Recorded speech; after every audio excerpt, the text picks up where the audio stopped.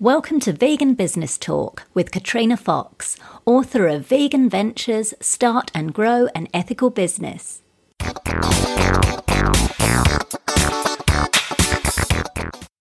Hello and welcome to episode 129 of Vegan Business Talk.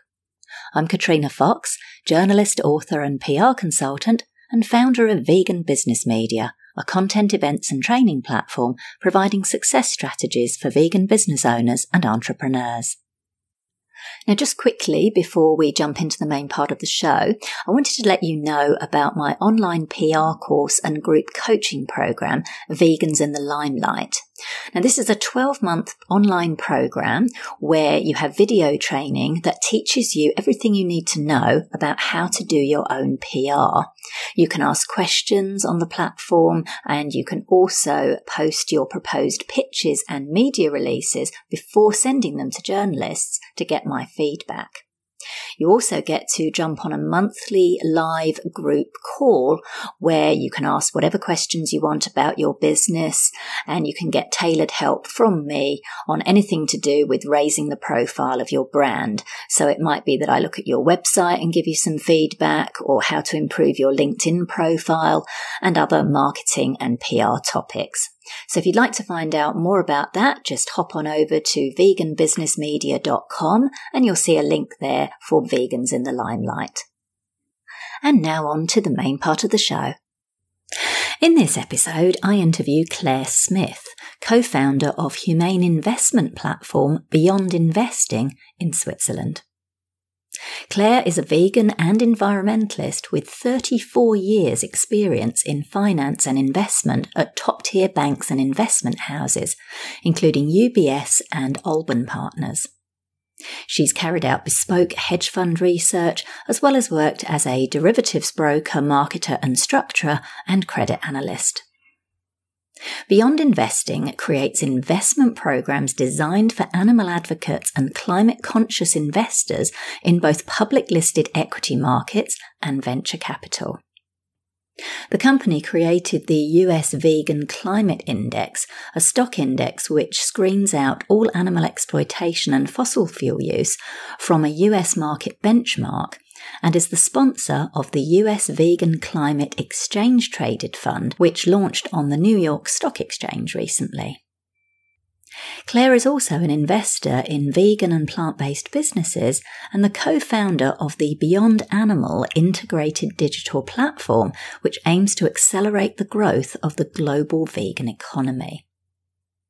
In this episode, Claire talks about how and why she and her team at Beyond Investing created the US Vegan Climate Index and ETF, how well ethical investments do overall compared to non-ethical ones in terms of people getting a good return on their investment, the 3 criteria she looks for when considering whether to invest in a vegan brand, how the Beyond Animal platform will help to drive the vegan economy, how the finance industry perceives veganism and how this has changed over the years, and much more. Here's the interview with Claire Smith from Beyond Investing. Thank you so much for joining me today. Hi, it's very good to be with you, Katrina. Very interested in talking to you because you've got such an interesting background coming from the finance industry. But one of the first things I ask everyone is, what's their why? So, and I suppose this will tie into your journey through your finance career, but what's your why behind what you're doing? You're doing some amazing things with Beyond Investing, Beyond Impact, Beyond Animal, which we'll dig into. But tell us a little bit, first of all, about why you do what you do. Okay, well, why I'm doing what I'm doing now is because what I'm trying to do is to tie my investment, my business experience into something that's been a deep conviction of mine for many years, for all my adult life, which is around the treatment of animals. Being vegetarian since I was 15 for 20 years, and then turning vegan and being mainly vegan for the last 20 years again, let's say, so 40 years. Wow. It's that's awesome. We just pause there and do a wow, because that's amazing. But it is something that's just been a constant in my life, and something that obviously, through many of that, through quite a long period of time, it's really only recently that the numbers of people, vegetarian or vegan, that have been increasing, and particularly veganism, which felt very strange, several years ago. So that's something that has basically accompanied me through all that time. Environmentalism as well, and I just feel very lucky now to be able to work in that space, and to put the skills that I have in the investment side, and the analysis side of businesses, into improving the lot of animals by investing in those types of businesses which are creating different products, and also by creating investment products that allow people like me to invest with that without feeling bad about their investments. Yeah, fantastic. That's what I love. I'm loving seeing more people like you who come from a very robust business and finance background, who are also ethical vegans, and, being able to transfer your skills. So in terms of being in the finance industry, because, obviously, the finance industry has its dark side as well, with, companies and investing in, certain stocks and shares, which is why you've created some of the products, which we'll talk to in a bit. I'm curious now then, how are you seen now in the finance industry? Because you've come from this very robust, industry professional, obviously very well respected in what you do, and now you're this out and proud vegan, ethical investor and finance expert. I'm curious, how are you seen now within the finance sector? I guess I'm just curious, do they still see people like you as a bit weird or a bit radical, or is there starting to be a bit of a shift? Well, I mean, I think, and this is something an area that I've been interested in for quite some time, even, when I was working in banks, and then left and went into the funds industry. Even in the year 2001, I put a proposal to a London-based fund manager for a fund which I actually called the Saints and Sinners Fund. That's a catchy name.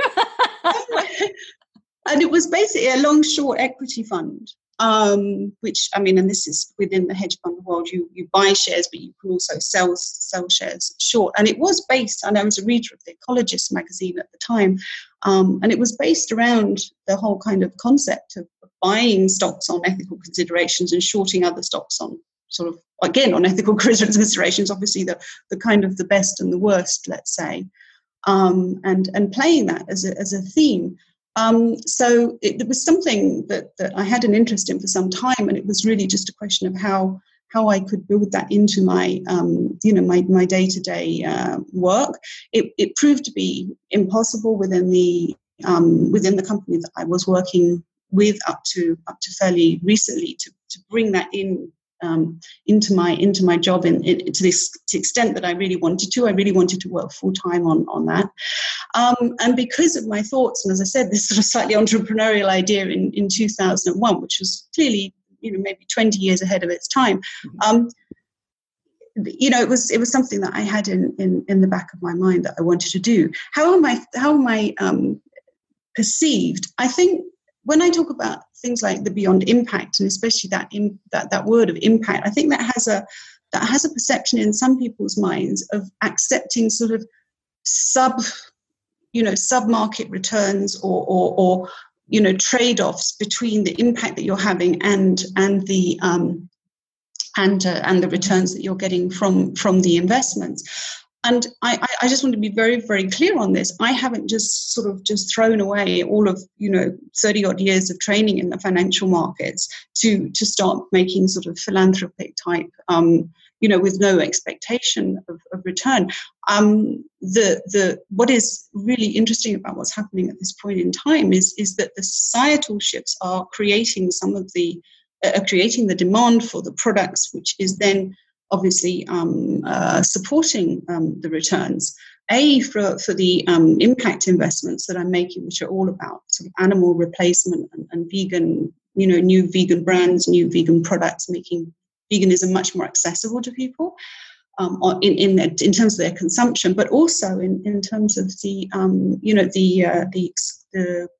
Beyond Investing, which is based more, and certainly in terms of the large cap, around exclusions. I firmly believe that this is the right way to invest for the planet, for returns as well. And so, to the extent that anybody in the finance area looks at me a little askance, I feel as if they're missing something, or they're not realizing the impacts that the changes in the planet and the changes in people's beliefs and the way that they want to consume, etc., are actually going to affect the companies in their portfolios. That they need to wake up to that they're actually, ignoring a quite major risk. For sure. How well, just on that, seeing as you brought that up, how well do ethical investments do overall compared with non-ethical ones? Because I think that's an interesting one. It's like you just said, you're not just doing this solely out of philanthropy. You've got to have a return on investment. And as well, people who invest, they might be the most ethical vegans in the world, but they still want a return on their investment as well as doing good. So talk to us a little bit about how ethical investments are doing in terms of ROI. Well, there are some. I haven't got the research numbers in front of me, but the research has that this was something that people were concerned about. I would say maybe even 10 years ago, and the research hadn't been done. That there was this perception of, if you take certain stocks out of your portfolio, or you're not purely looking at the financials, then you will be underperforming. The evidence is in on that the sustainable funds do perform at least as well as the, let's say, not say unsustainable funds, but the ones that don't bring those sorts of tenets into their investments. And I think I go back to some of the things I was saying before about the risks, because what makes a company sustainable or unsustainable is a lot to do with things like the externalities. And we see examples, say, in the tobacco industry, we see it in the meat industry, where companies now are having to take on board those externalities, either through regulation or by being sued, frankly. As we saw with some pork producers in the US. So those types of risks need to be priced into those stocks. To the extent that they're not priced in, then they will become priced in by the stocks falling. To the extent that governance as well is very important. A lot of people say, oh, well, do there need to be independent directors? Does there need to be diversity on the board? What the research has found is the extent that there is poor governance, it does create some very suboptimal decisions by management, and the shares suffer as a result. VW, for example, was a very obvious example of that, of poor governance at the top of the company, and obviously that suffered. And there was so there are multiple individual instances, and that sort of aggregates together to make it very worthwhile to be at least looking at these environmental, social, and governance types of indicators. Even if you don't take them on board in the stock selection, I think you should be at least running it through some kind of model to see that you're not unwittingly betting on stocks that have poor metrics around that, because this kind of thing is really coming out into the public domain, and it can undermine your performance. For sure. So it's good to know, because I think there is that perception. I think, like, you're right, when they get excited about the new index and the new ETF, which we're about to talk about, coming out, and one of the things is people go, oh yeah, I absolutely want to invest because in accordance with my ethics, but am I going to lose money because for my retirement, etc. So it's good to know, so that the research is saying that these kind of funds perform at least as well as, so it's not a huge worry. So that's good to know. So tell us a little bit about the US Vegan Climate Index. So you started that last year in June. So tell us a little bit about that. Well, yes, the US Vegan Climate Index is one of what will be a suite of indices across different geographies and global, and within the listed equities side, whereas obviously our approach could be applied to any type of asset. It's essentially that's a corporate asset that's about what a company is doing. Potentially even sovereigns. We could also be looking at, say, the breakdown of industries within a country and apply in some ways the same model. But the essence of it really is to say, if you're a vegan, if you're an environmentalist, if you're concerned about human rights as well, you have a philosophy of sort of zero harm and living in harmony with nature. What are the kind of business activities that you would really prefer not to profit from, because you wouldn't do them yourself? And I think there's an issue really of kind of personal responsibility here, in terms of, if you would not kill an animal yourself, if you don't eat an animal yourself, if you feel conscious when you go out into the countryside that you're not dropping litter everywhere, why do you tolerate companies doing that? Why would you want to profit from companies, spilling chemicals everywhere, let's say? So that's really the sort of ethos of the product. What it does then is it takes that list of what are called prohibited activities within the prospectus, and we screen each company to see the extent of their involvement in that. And we're really driving towards zero involvement. We realize that we live in a society where it is commonplace, let's say, for people to eat meat. I wish it was different, but it's still the case. So we're not making exclusions, let's say, of, the company cafeteria is serving meat, because within our society it would be fairly difficult to find any company of any size that was purely purely vegan company, and had enshrined cruelty-free throughout every possible aspect of their business processes.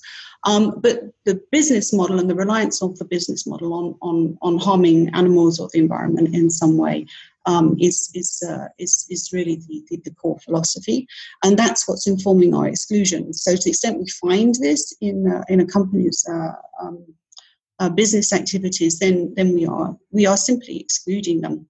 That leads us to exclude about 43% of the US market. Across all of our different exclusions, which is quite a large amount. And some people might look at the index and say, but it's very tilted towards technology, or it's somewhat tilted towards financials. Although we are considering, for example, the financing of the prohibited activities. So some banks with high fossil fuel exposures do come out.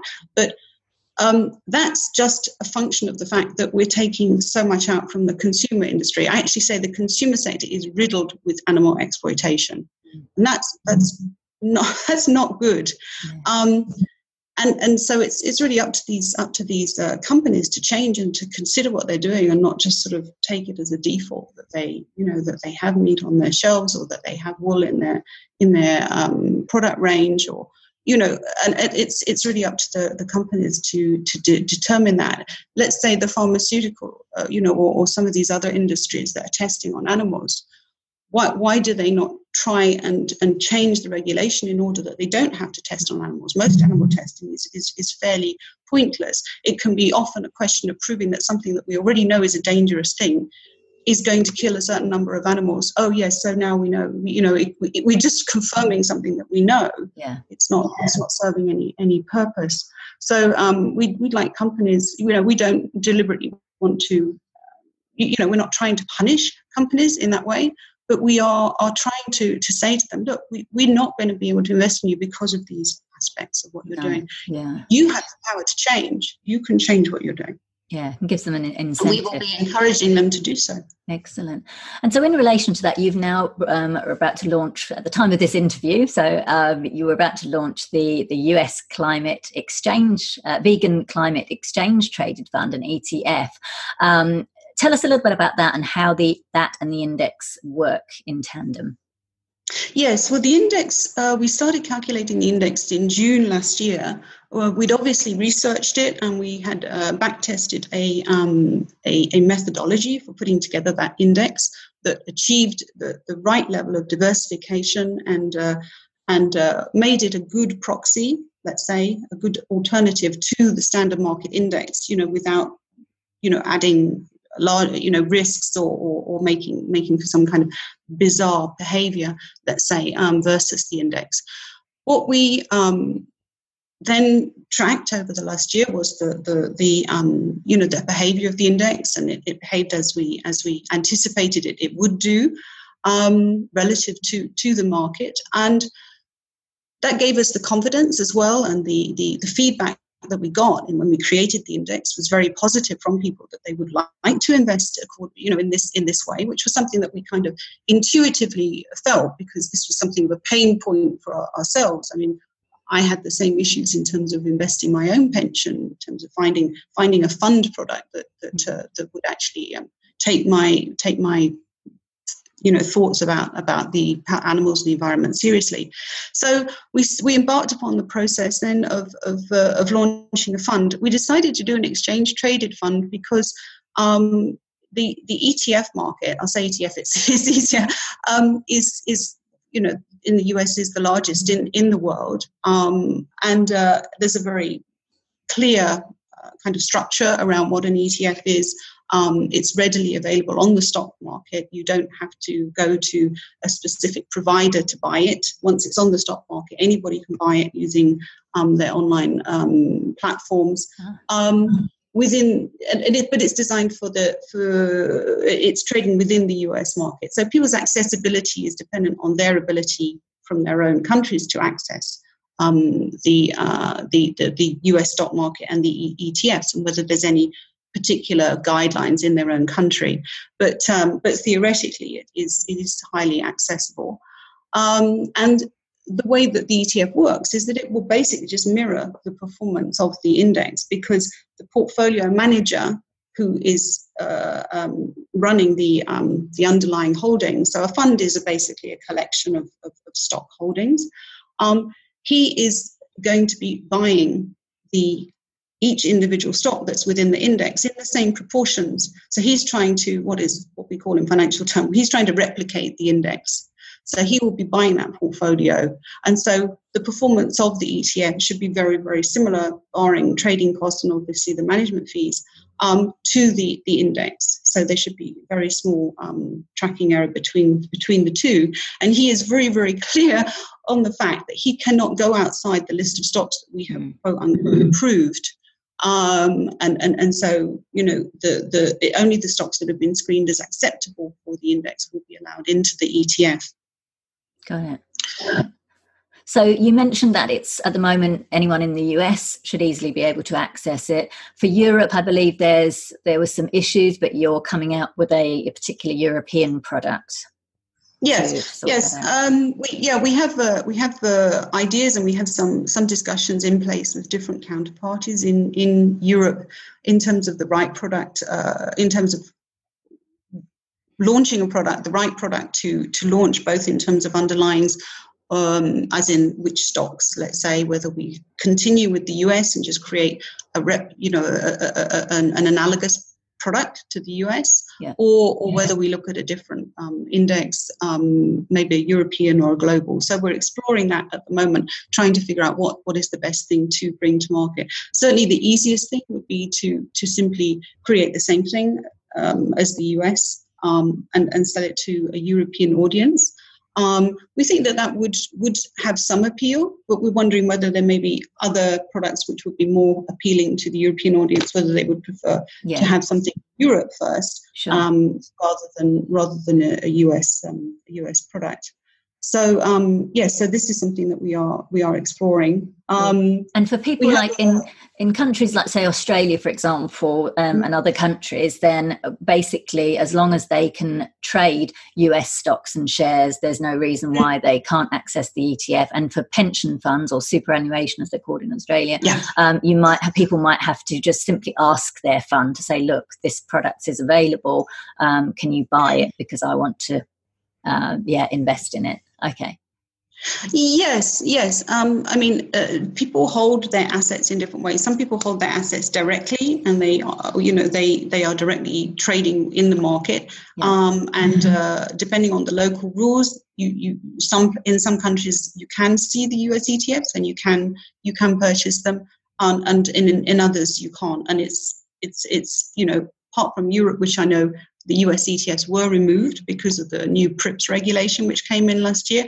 I'm not sure what the rules are on other countries, only to say that I'm aware that in most other countries outside the EU, it's certainly possible to see the US ETFs on online trading platforms, but we don't have any kind of active marketing campaign out there because the thing has not been registered for sale to investors in those markets. Yeah.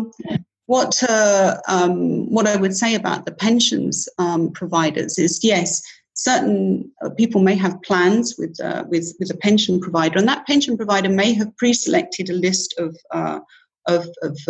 funds that they're willing to offer on their platform. Now, because the US Vegan Climate ETF is a new product, it won't be on those platforms yet. The pension provider may be open to putting it on with obviously having looked at it and having done their own due diligence on it. And we're very, very happy to talk to any pension provider, explain to them about the product in order to, allay any concerns that they might have about what the product would be and how different that might be from any other product that's on their platform. Yeah. We consider it matches up very well to quite a number of products that are out there. Let's talk about Beyond Impact, which is about your investment. So you've, through your Beyond Impact Advisory Fund, you've invested in some vegan brands. I think off the top of my head, Mink Shoes is one, Live Kindly, and some others. Tell us a little bit about, because I imagine you get pitched a lot. Tell us about what do you look for in a brand before deciding whether or not to invest in them. So how can a vegan brand stand out to you? What do you look for? Yeah, it's slightly terrifying how much I'm getting contacted these days. And yes, Beyond Impact did start with my own money, but I do have co-investors now who are investing alongside me in the companies in the portfolio, and I'm pretty transparent on the portfolio. I put it up on my website so people want to look and see what I've made investments in, for good or bad. It's up there. Yes. So if people are pitching, I think there are three precepts that are absolutely critical before I will even go any further with a company. And the three S's are superior, scalable, and sustainable. Superior, scalable, and sustainable. Okay. Yeah. Now, the superior is that the product must be a superior product. Now, that might sort of go, oh, but how can a vegan product be superior? Well, it has to at least try and attract people to be vegan. It has to encourage people to switch from, the things that they've maybe eaten throughout their entire life to eat this thing, this new product. And I think that, thanks to some food tech and certainly, some development in terms of technology, recipes certainly, and sort of mechanical processes that people are using, flavorings, the products that are coming out now are dramatically better than any vegan product was 10 years ago. I mean, I think everybody would acknowledge that. And so some of the companies that I've invested in are developing these products, already have them out in the market. And there is also massive potential for growth. So some of the things that I've invested in are rather more in the ingredient space or in the technology to create new products. So one company, for example, is a specialist in microalgae. I've got a couple of companies that are doing something called precision fermentation, where yeast is engineered to create proteins, and these proteins are biosimilar to animal proteins, or exactly the same, essentially, as some animal proteins, or could be better. So they could be a molecule that's been designed to actually be an improvement on an animal protein.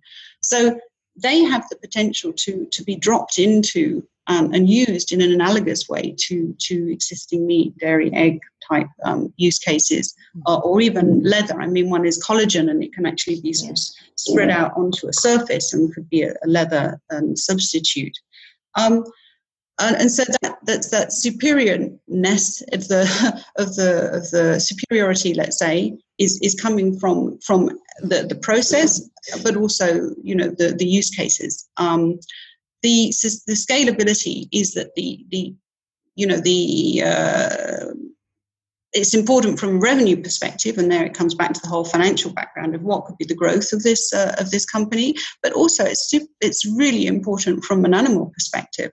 So even, let's say, a less sort of food techy process, one of the companies which is on my website, Ocean Hugger Foods, they're making the sushi substitutes from just ordinary vegetables, tomatoes, carrots, aubergines, not something that needs to, some massive switch in farming to produce this thing, or it needs to be created in a vat or whatever. So that's very scalable. And is going out into food distribution in the US and Canada, and hopefully will be in Europe soon. So that scalability is super important for returns and for the animals. And the sustainability, obviously, we don't want to swap one problem for another. So in that situation, I might point to something like the Mighty Society, which is a pea milk manufacturer that I've invested in, a pea milk brand. And they are sourcing their peas from Europe, and the environmental footprint of peas is far lower than things like almonds for a start. And also, it doesn't have to be transported long distances. Quite a number of people using almonds in Europe are transporting those almonds actually from California. They don't find that the Southern European almonds have the right flavor, and so you've got all of the water utilization of almonds, plus you've got the transportation costs versus the much lower environmental footprint of peas. And of course, it's dramatically lower. Both are probably dramatically lower than dairy for a start. But so, optimizing the portfolio towards what I would hope to be the most sustainable alternatives within this space as well. Got it. Fantastic. No, I love that. So I can imagine there's still a lot of brands that might hit all of those three criteria, but you've still got to choose which ones to pick. So, I mean, is there an example that you can give us of perhaps one or two of your most successful investments and why they've been successful? And even if you're willing to share without naming any names, perhaps some that may not have been quite so successful and why that is.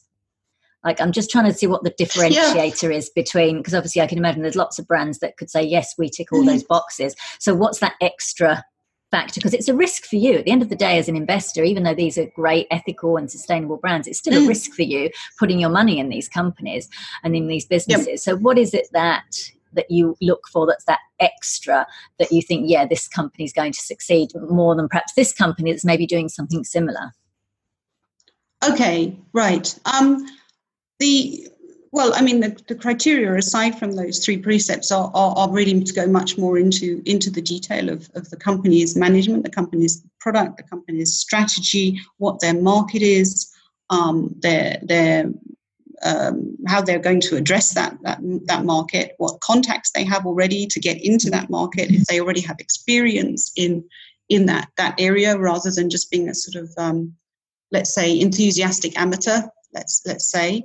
In the food tech side of things and the more biotech area, you obviously, you need to have a roster of sort of PhDs or existing sort of researchers in that group, and people that have, proven what they're worth. Maybe they already have patents or have access to a patent portfolio.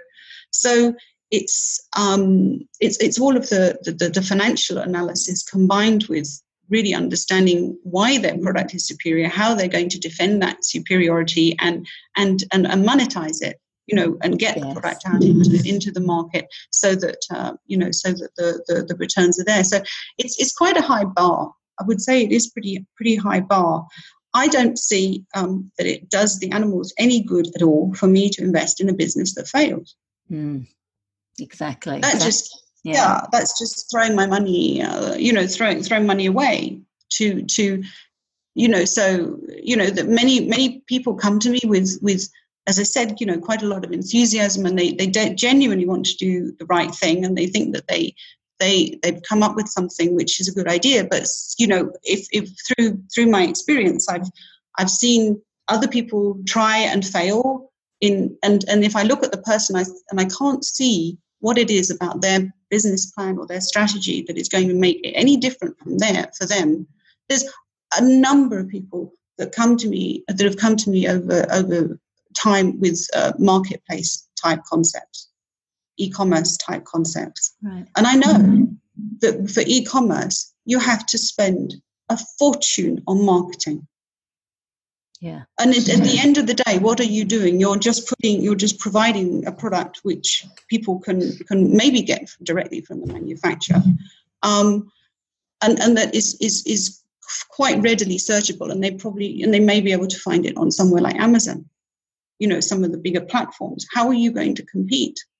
So there are a number of things like that, and just having the ethics isn't enough. I'm afraid you have to have some kind of USP which is really going to bring people to your platform or bring people to your product. And so to an extent, I mean, that's informed the investments, because if you have a tech that's defensible, if you have patents, if you have something that's genuinely something that other people can't do, then that obviously gives you a distinct advantage. Thanks. How much involvement do you have in a business after you've invested it? Is it a case of you invest financially and then they go off and just do their own thing and maybe check in with you now and then to let you know how they're doing? Or are you involved in it in any other way, like in terms of mentoring them or having any kind of say in the running of their business? Yeah, it varies. It really depends on the level and the stage of the investment. I would say that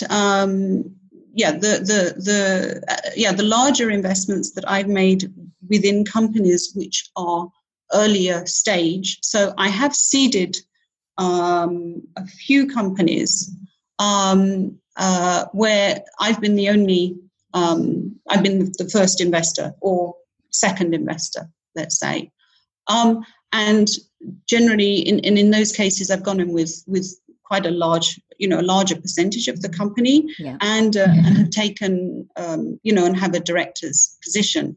Now that obviously involves some responsibility, and it involves a much higher degree of contact with the company. Certainly in terms of the information transfer from them to me, that has to obviously happen sort of legally. That I have to be kept informed in what's going on in the business. There are certain things that they can't do without my consent, for example. And certainly in terms of helping the company, I have, I and my co-investors have an interest in helping that company succeed. And so, basically my entire sort of network is available for those companies, and has been helpful in respect of follow-on investment into the company when it's been expanding, and that's something that I can offer to the other companies as well. It really depends. The level of involvement really depends on how early stage the company is and how much they need from me. All of the companies can come to me and discuss anything about their business, and I'll try and help. But with some of them, because of the directorships, obviously I'm much more involved. Yeah, of course.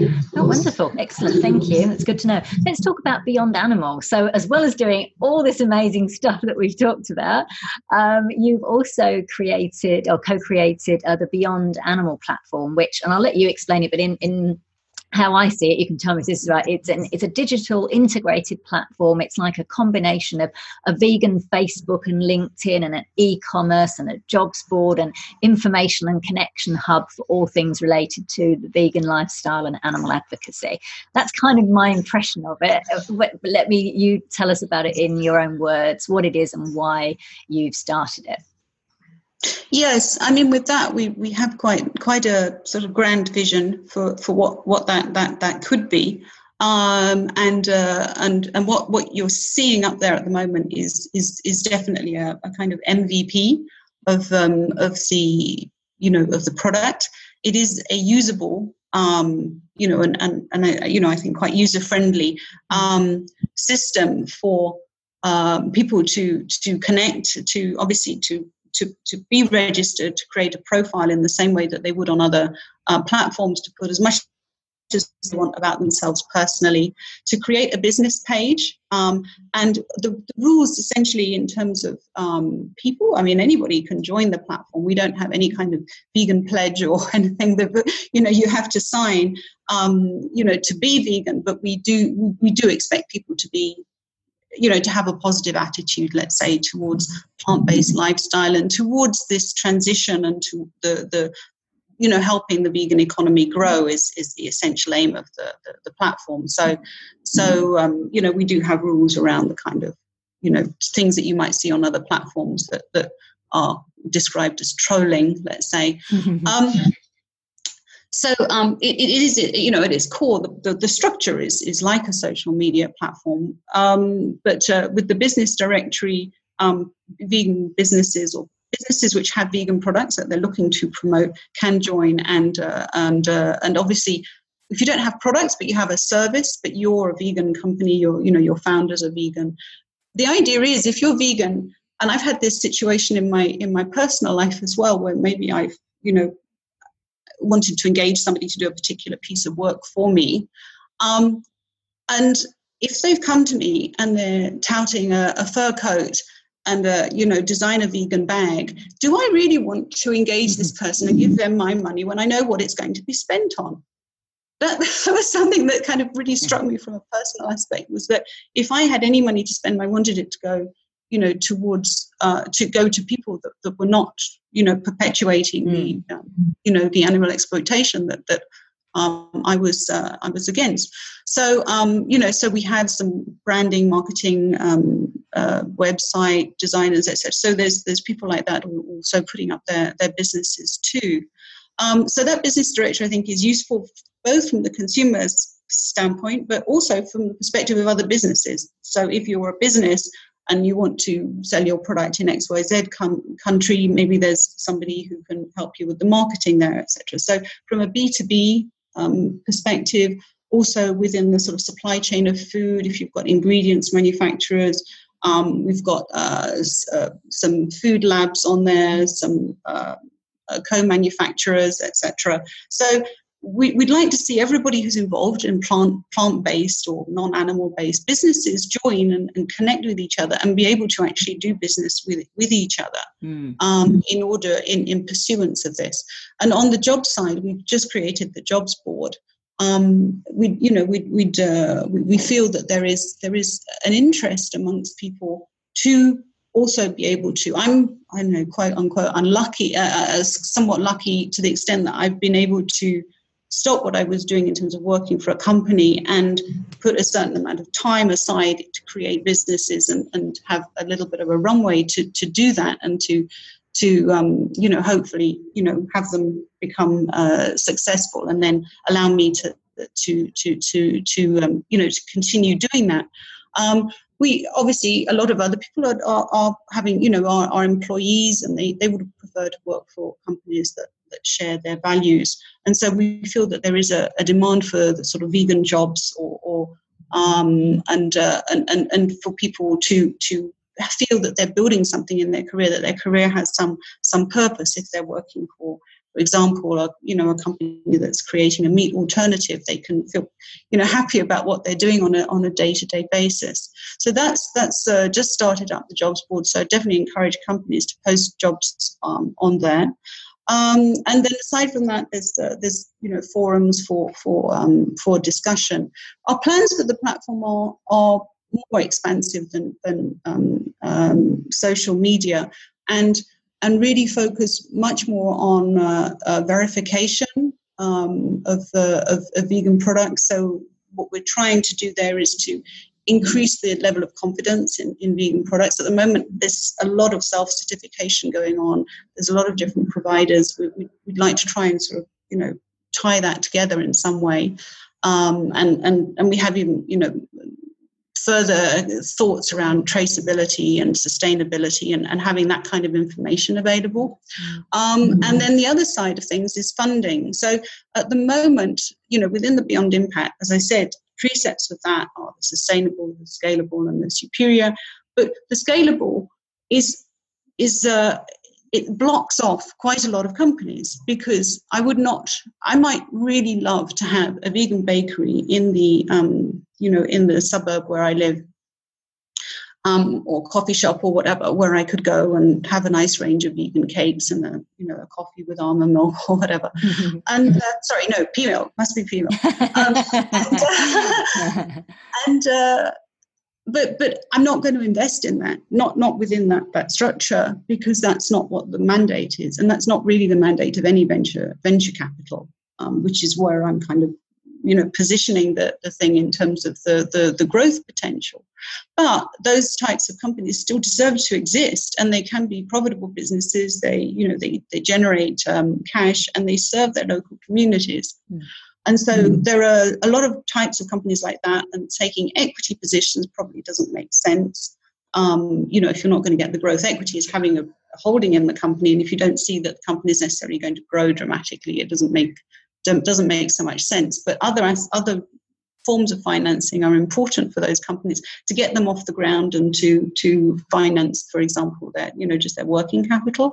So we are working on something in that area to enable more types of vegan companies to get access to capital. It shouldn't just be dominated by the big boys, or it shouldn't just be about the latest sort of meat alternative that suddenly explodes around the globe. That's great.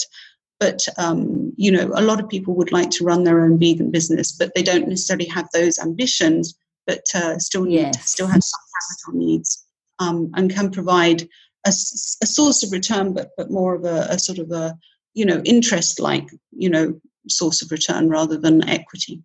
Got it. I love that. That's fantastic. So, and obviously at the moment, as you say, it's fairly new. What's been the uptake so far? Is there anything you can share on sort of how it's being received by the vegan and the animal rights community? Yeah, well, we're in the thousands in terms of numbers of people, and in the hundreds in terms of businesses. I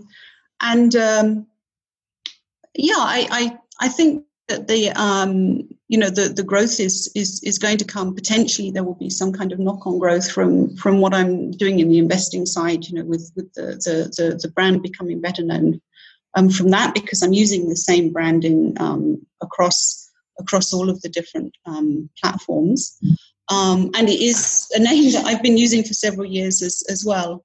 Clearly, I'm conscious that there's another company out there with the name Beyond, but it is but actually there's I was going to ask you about that actually. Yeah, actually there's a few in the vegan space. I mean, there's the burger company has become extremely successful, and is going on from strength to strength, which is absolutely fabulous. And they that company, and in terms of the portfolios, you can imagine the listed equity portfolios that we're running. We'll have that we'll have that company within the portfolio. So we'd like to see more of those companies, obviously. They're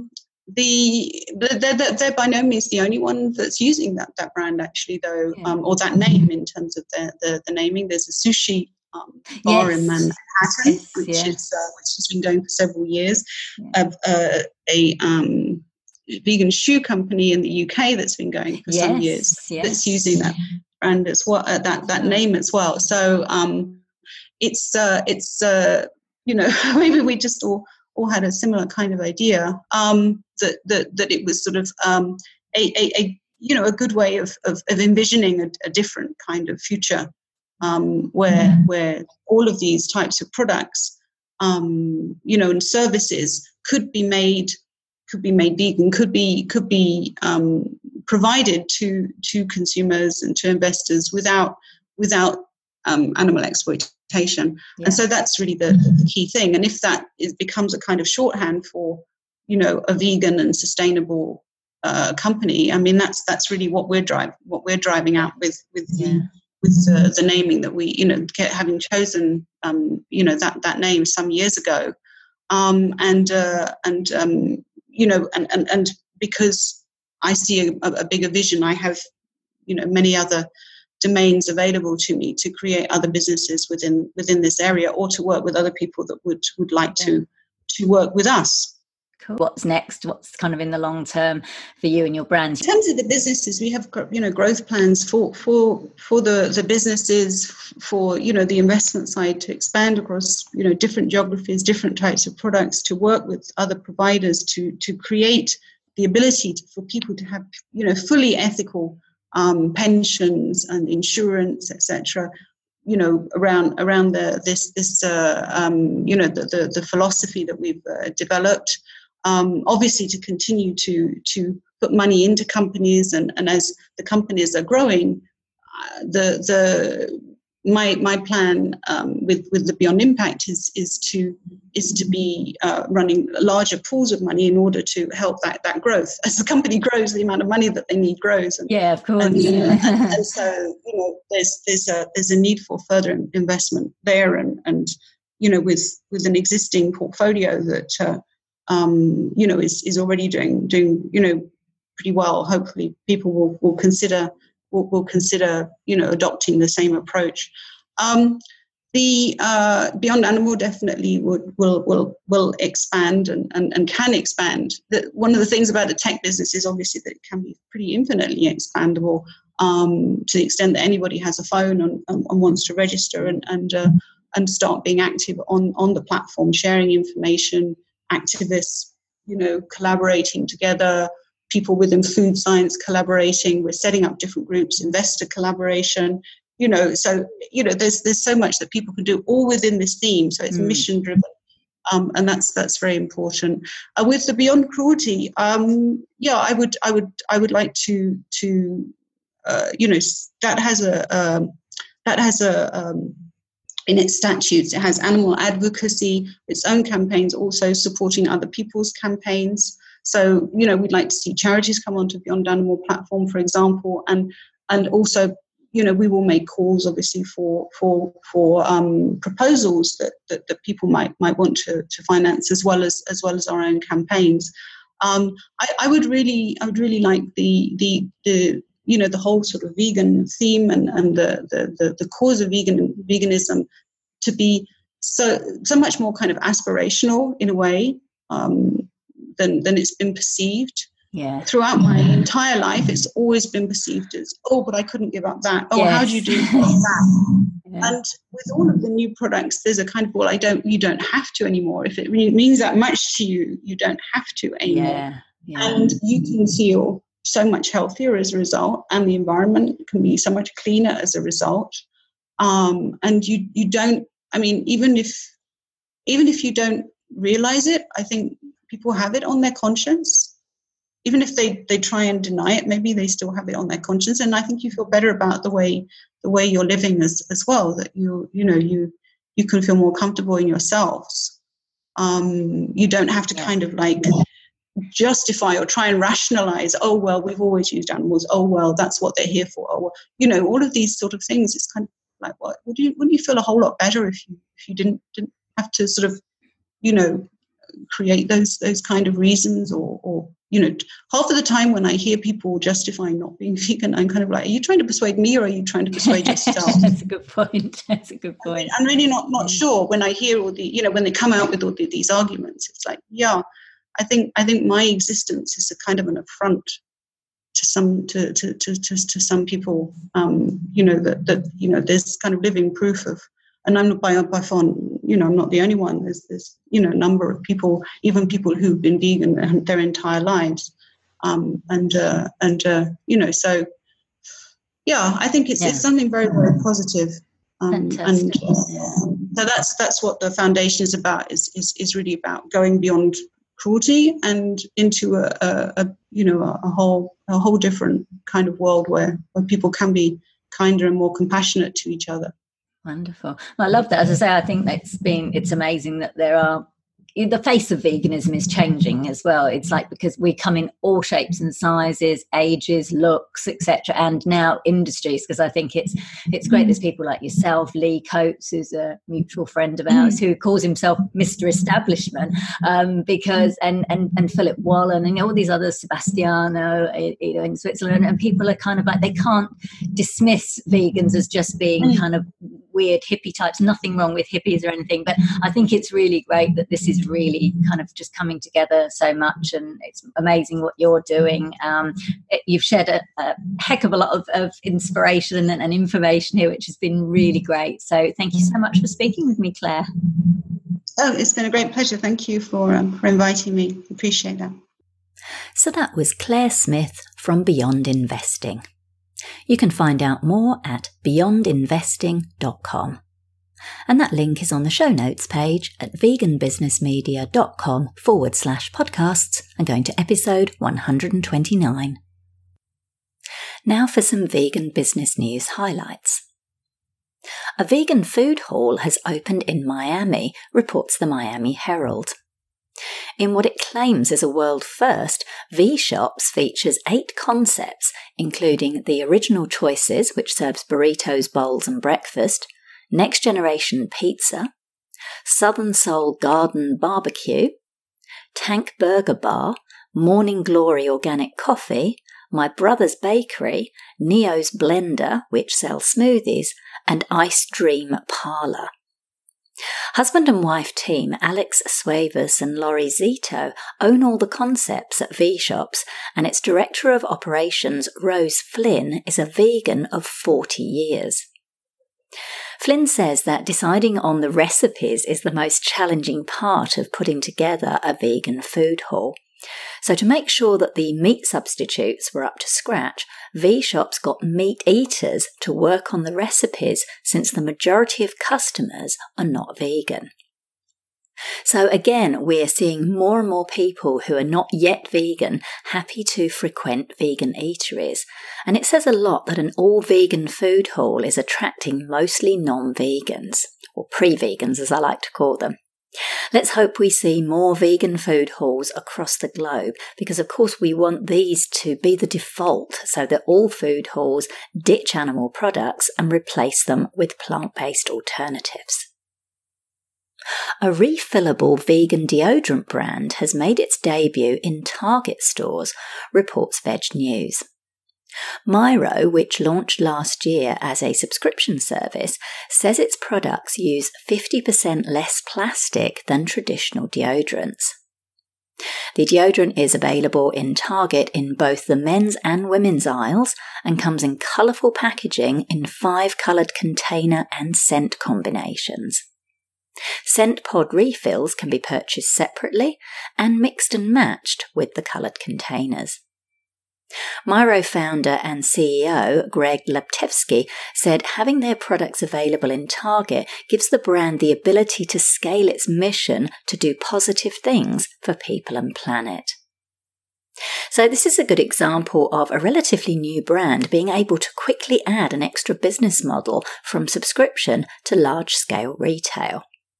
And it's good to see large retailers such as Target continuing to be open to stocking both vegan and sustainable products. Fantastic. So that's it for this episode of Vegan Business Talk. Thank you so much for tuning in. If you enjoyed the show, I'd really appreciate it if you gave it a review and rating on iTunes or any other platform you're listening on. Finally, I encourage you to head over to veganbusinessmedia.com, where you can find more free resources as well as details of how we can work together to help you grow your vegan business. I'm Katrina Fox, author of Vegan Ventures, Start and Grow an Ethical Business. And I look forward to catching up with you in the next episode of Vegan Business Talk. Bye for now.